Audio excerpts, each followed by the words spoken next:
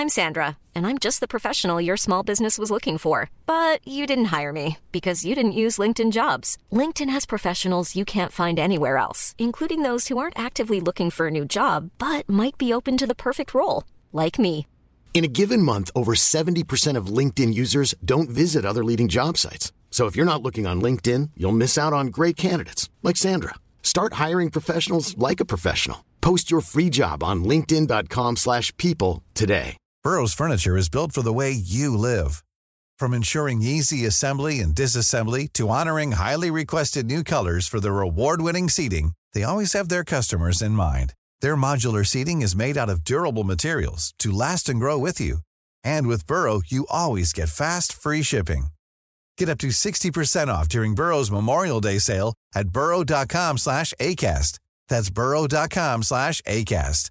burrow.com/ACAST. Ryan Reynolds here from Mint Mobile. With the price of just about everything going up during inflation, we thought we'd bring our prices down. So to help us, we brought in a reverse auctioneer, which is apparently a thing. Mint Mobile Unlimited Premium Wireless. How to get 30, 30, bit to get 30, bit to get 20, 20, 20, bit to get 20, 20, bit to get 15, 15, 15, 15, just $15 a month? Sold! Give it a try at mintmobile.com/switch. $45 up front for 3 months plus taxes and fees. Promo rate for new customers for limited time. Unlimited more than 40 gigabytes per month. Slows full terms at mintmobile.com. Hello everyone, and thank you so much for tuning in to my first ever podcast. I'm Freddie Dobbs, and this is Freedom Machines with Dobbs.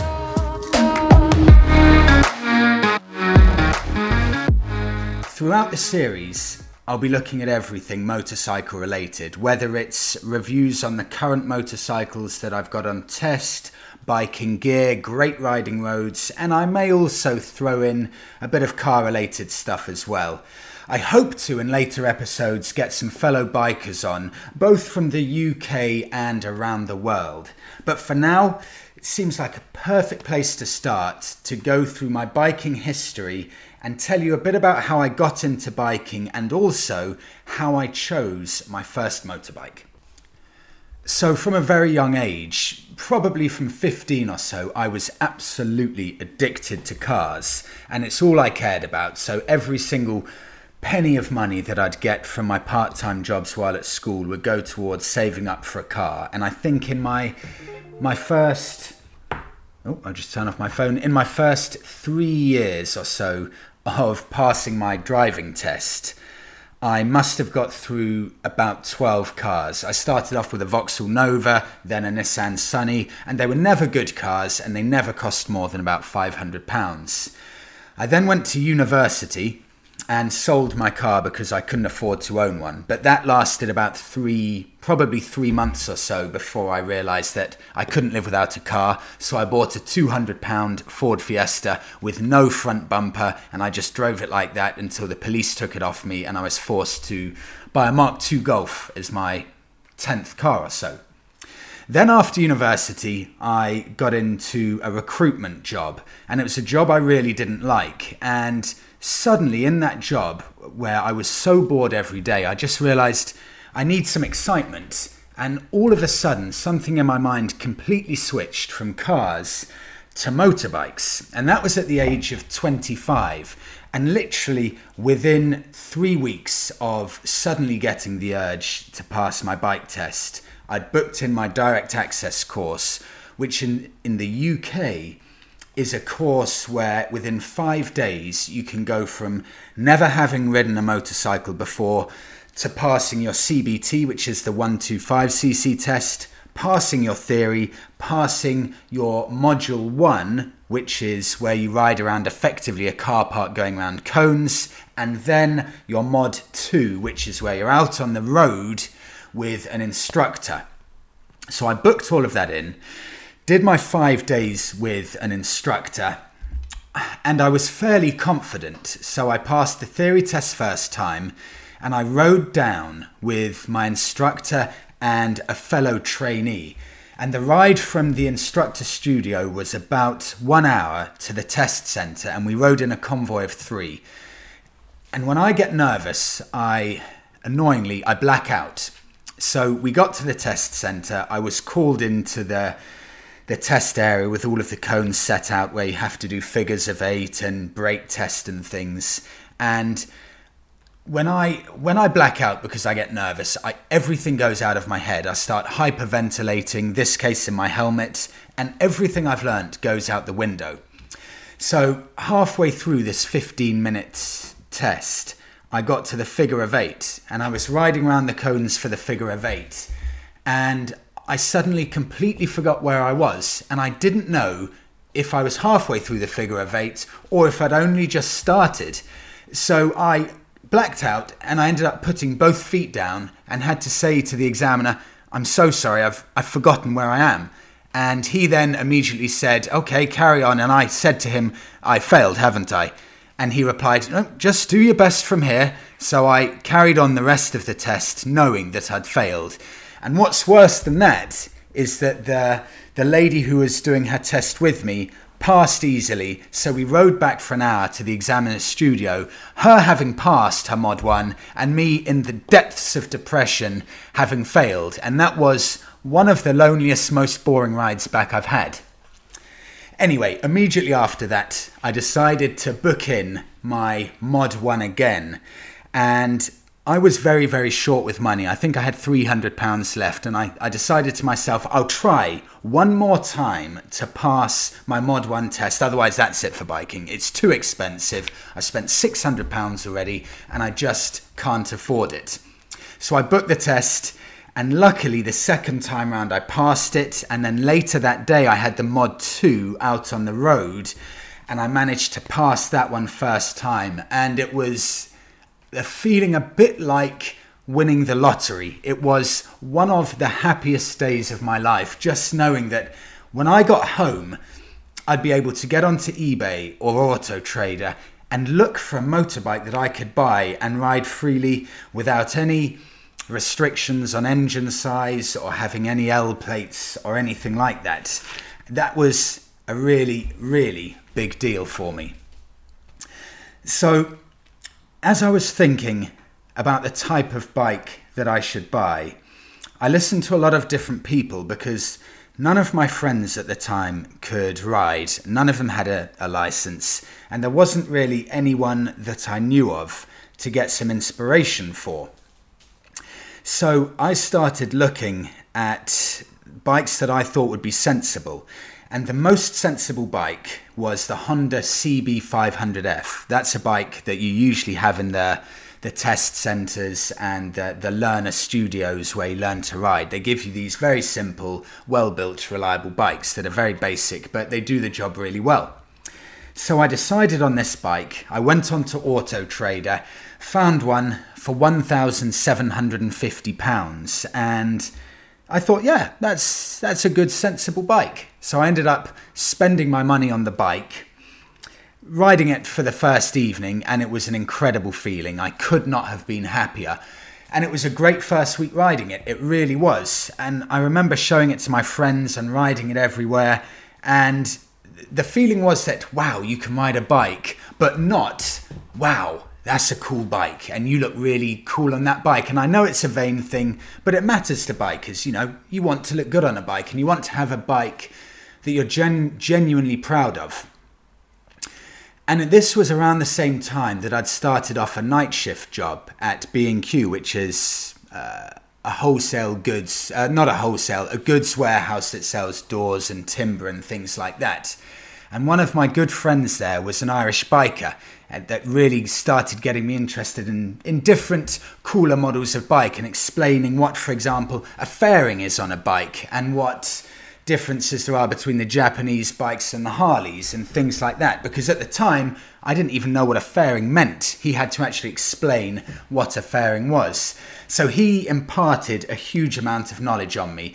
He was very kind about my first bike, the Honda, but he also helped give me a few ideas for my second bike.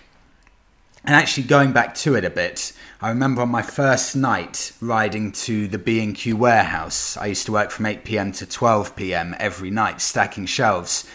I was coming around a roundabout on my brand new to me bike. And I came to the roundabout way too quickly, decided to pull the clutch in because I was freaking out that I was going to crash, and then realised that I shouldn't pull the clutch in for going round a bend, let the clutch go, and I fishtailed for about 6 seconds, and I was so close to writing off my first ever bike on the first night I'd ever had it. So I rode back at about 20 miles an hour the whole way. But anyway, 3 weeks after owning my Honda, just getting back to this and the mistake that I made with my first bike. 3 weeks in, I decided, okay, now I want a bike that I'm proud of. I want a bike that I really want. I realised that it probably wasn't the right decision to go out and buy a bike because I thought it was sensible. You know, biking is something you do as a passion. It's a passionate process. And I have gone out and bought a Ford Mondeo of biking, and it just didn't do anything for me. And I'd found another bike that I quite liked the look of, so I needed to sell my Honda quickly.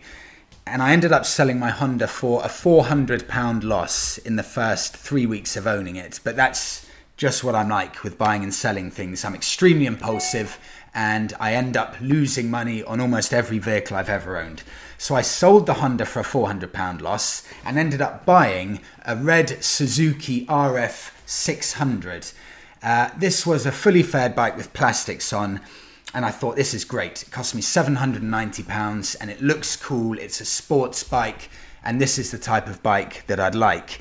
Only to find out 2 weeks later, just from what people were saying, that actually this bike's probably less cool than the Honda. So I'd made another mistake, but that's just what you go through when you start riding. It's really hard to tell, you know, the type of biking gear that's cool, the type of bikes that are cool, and where you should really start from. So I ended up, my first 2 bikes, being bikes that I didn't really like, weren't good, weren't reliable, and kind of wondering where to go from there actually. Because this Suzuki RF 600 was the least reliable bike I've ever owned. I remember going to my jobs. I had a cleaning job in the morning and I had a warehouse job in the evening, and every single morning I'd have to wake up 1 hour before I'd actually physically have to leave because I wouldn't be able to start it. It would be like owning a bobsleigh. I'd have to push it to the top of the hill, run down the hill as fast as I could with a Suzuki by my side, leap on it, and if it didn't start the first time, I'd have to push it all the way back up to the top of the hill and try push starting it again. So by the time I'd got to work, I would stink like I'd just played 90 minutes on a football pitch. And I kept that bike probably for about 7 months, doing exactly the same thing, push starting it, until I finally got what I would class as the first proper bike that I was really proud of, and that's a Triumph Speed Triple, 2007 model, 1000cc engine, and this bike cost me £4,000.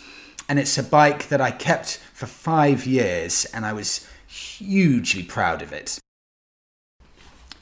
So that's a bit of the history of my first 3 bikes. But choosing the gear was almost as difficult as choosing the bikes, because 10 years ago, when I passed my test, you didn't have Instagram, and you did have social media, but it didn't have the same reach and the same pull for showing different products. So it was incredibly difficult to try and find cool gear. You know, you've seen in the movies people wearing the cool traditional leather jackets, and that's the type of thing that I wanted. But all that you could find in the shops at the time were sports jackets. So either bright green fluorescent touring jackets or full leather race suits, because the sports bikes were all the fashion back then.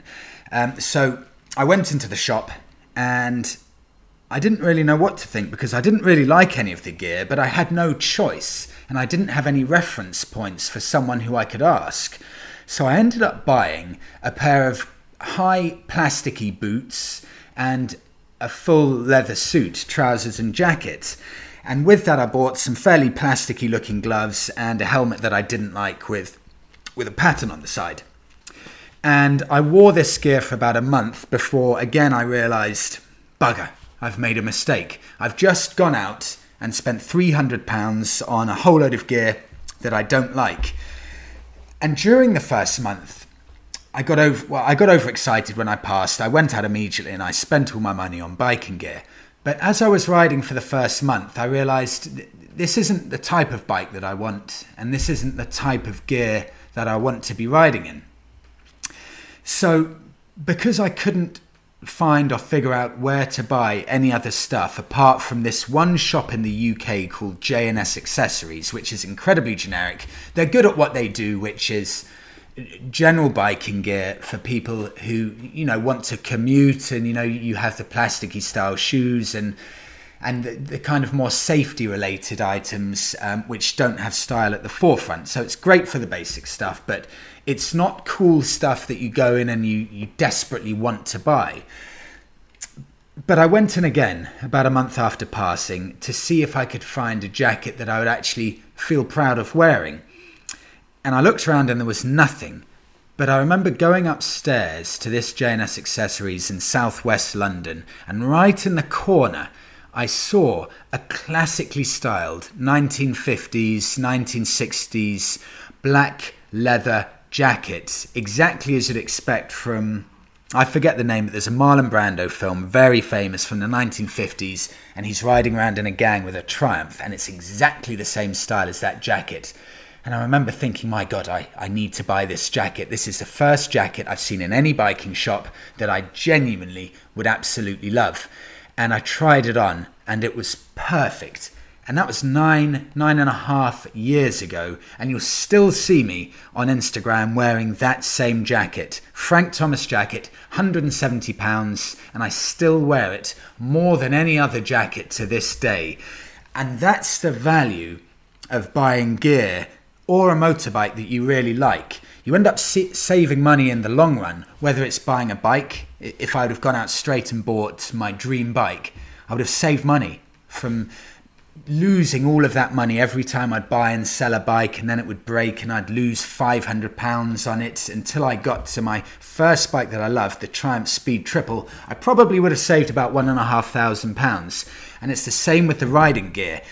It's better to wait until you found an item that you absolutely love, because an item that you absolutely love, just as a bike that you absolutely love, in the long run it will save you money, because it's the thing that you'll cherish more than something that you're more iffy about. The Triumph Speed Triple was the first bike that I ever did an international tour on. I went with a friend of mine and we rode from London all the way down to Croatia. So that's getting down to the ferry port on the south coast of England, Dover, getting the ferry across to northern France, Calais, and then riding down through France. We went through Germany, I think we went through Luxembourg, and all the way down until we got through Slovenia to Croatia. And the whole trip took about 10 days. And that still to this day is the biggest ever trip I've done. And I remember at the time people saying you can't tour on a Speed Triple because it's so aggressive and, the seat isn't the biggest and most comfortable.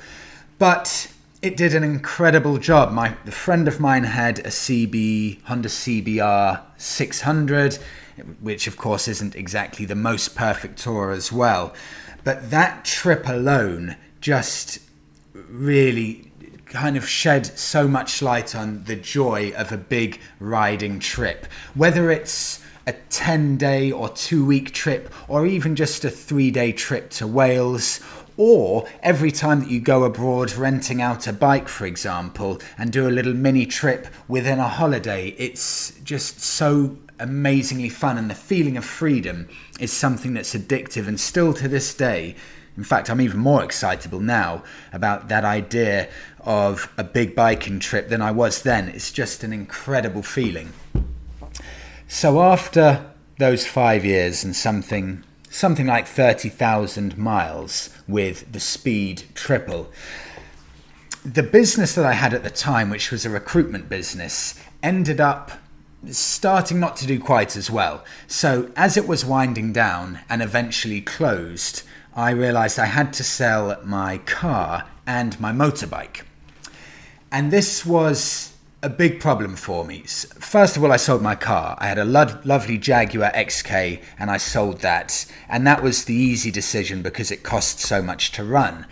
But selling my bike, my Triumph Speed Triple, that was one of the hardest decisions I've made. In fact, Monica at the time, she told me, don't sell it or I'll buy it off you. She was that adamant that I should keep it. But I ended up selling it anyway. I sold it, as I always do, for a huge loss, something like £2,800 I sold it for, which was a ridiculous price. And I thought, okay, that's fine. For now, I'll probably spend the next year or so until I get back on my feet with absolutely no motorbike. So I sold the bike. Very nice guy came to pick it up. He took the bike, rode it away. No issue at all. 2 to 3 weeks after that, I again realized I'd made a big mistake and I didn't want to be without a motorbike, but I didn't have the money to go back out and buy a nice bike. So I ended up going onto eBay with a budget of £800. And going onto eBay with a budget of £800, trying to find a bike after you've had a lovely Triumph Speed Triple is tough and a little bit depressing. So I managed to narrow down my search to, well, not a very big list because there isn't much. In the UK, to give you an idea, it's really difficult to find a bike for under £1,000. Any bike over 600cc, trying to get it for under £1,000, it's slim pickings. And I'm sure most Brits will know one bike that tops the list that's cheap, fairly reliable, and just about well made enough to be a good everyday bike is a Suzuki Bandit. And I'm sure a huge amount of people will either have owned a Suzuki Bandit or know someone that's owned one. So I found an electric blue one on eBay, which was running as a 1-week auction, and it was at £750 at the time that I put the bid in. I put my maximum bid in of £810, and I ended up winning the auction. And I was absolutely over the moon just to know that I'd be back on the road again. So in fact, I didn't drive down. I ended up getting a train down to a small village, and I picked the bike up off an Irishman who'd been here working in London but had decided to relocate back to Ireland. And I arrived at their house, and it was his wife that answered. And I said to her, "Hello, I'm here to pick up the Bandit." And she said, "Oh, thank God, I absolutely hate that bike."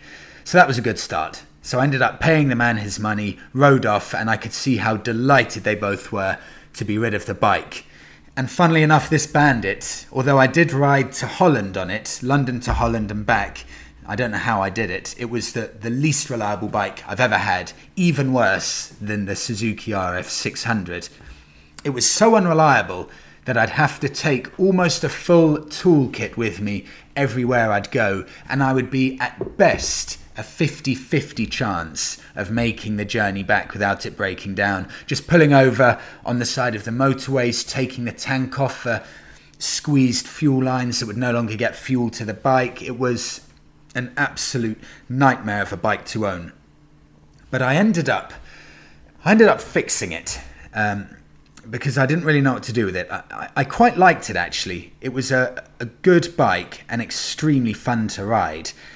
And the good thing about it, actually, just going off on a tangent, with a bike that's £800, I rode from London to Holland. I also rode all the way around the Lake District. I did a lot of mileage on it. And the good thing about a bike like this is that you don't care about it. So when I went on a ride with a group of friends of mine to the Lake District, which is a beautiful area to the north of England, with probably the best riding roads in England, I could keep up with absolutely anything. And this isn't me bragging as a good biker, it's just purely the fact that this is a perfectly decent bike, 80 horsepower or so, and you don't need to care about it. So you can push it so much without worrying about it that it's just mind-blowing what you can keep up with. And that is kind of why I still got this weird attachment to either really good value bikes or just cheap secondhand bikes or cars. They are fun because it completely removes the element of any type of paranoia about damaging the vehicle. But going back to it, I needed to really get rid of the Bandit because I was in another job and I decided to take out a loan to buy a Bonneville. So I got the Bandit fixed to the best of my ability, whereby it rode fine, and for the past month at least it hadn't broken down. So I was fairly confident that this was now just about a solid bike. So I put it on eBay, and once a bike gets down to £800, it never goes down. So I did about 12,000 miles on it, and a nice Welsh guy bought the bike off me, and he won it for £900. £100 increase somehow from what I bought it for, which I was over the moon with. Lovely guy, rode over from Wales to pick up the bike, and we had a lovely chat, 1.5 hour chat or so, and this was his last £800, he was telling me, and I really do believe him. It was his last bit of money. He only had money to get back to Wales. Lovely chat. He rode off. 1 hour after he rode off, I got a call, and I thought, oh my God, something's happened. And he called me and he said, Freddie, you have to take the bike back. You have to take it back. I'm on the side of the road and it's just broken down. And my heart just sank. For one, okay, money gone. That's great. From a selfish point of view, the money gone. But from two, he's lost a day. I've just cost this guy a day of riding, and he loves Bandits. It was going to be his dream bike, and he's stranded now. So I said, okay, bring back the bike and I'll take it back. He didn't know what to do, so he had to wait for someone to come and collect the bike, but no one came. So he tried starting it again. It just about managed to start, and he choked it over back to my apartment. I took the bike back, I apologised, he went back to Wales, and he would have been down a lot of money because public transport in the UK is very expensive. I felt awful. I put it back on eBay and I said, there's a running issue. Every so often it will cut out. Put it back on eBay and it sold for £175. So there's a gigantic loss for me. So I didn't really know what to think about that. I was a bit shocked and it was a surprise, but I just wanted to be rid of it. Moved on, went on to a loan company website to take out a loan for my real dream bike now, the Triumph Bonneville, which takes me exactly to where we are today. So this Bonneville that I've got, I ended up taking a loan out for, getting a train up to, I think it was somewhere around Yorkshire, in April about 2 years ago. Bought it for £4,100, and it's been without question the best bike I've ever owned, and also it's been the first bike I've ever owned where I've really felt like, yep, this is me.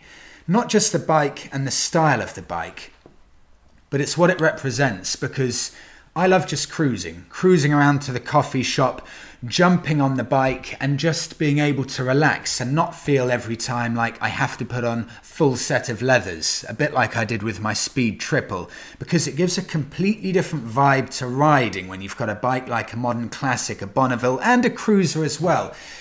It just, something in your mind changes. You can just jump onto the coffee shop. Monica can jump on the back and be in comfort. You know, you can ride at 30 and just enjoy the scenery. You don't feel like you have to try and get your knee down for every bend. And from that point of view, it's the bike that suits me most. And also, it's a bike that lends itself to riding in style. You know, you've got all of these really cool companies now, such as Panda Moto, Rocker, Blackbird, people like this making great lifestyle gear that you can wear on and off the bike. And no category of bike lends itself to that lifestyle gear better than Modern Classics and also cruisers, and that's why I love it so much. And that brings us up pretty much to the present day with my biking history. Thank you so much for listening to my first ever podcast. I'm aiming to do this at least once a week. So if you do have any questions, please do fire them across to dob.bs@outlook.com. Thank you so much and have a good day.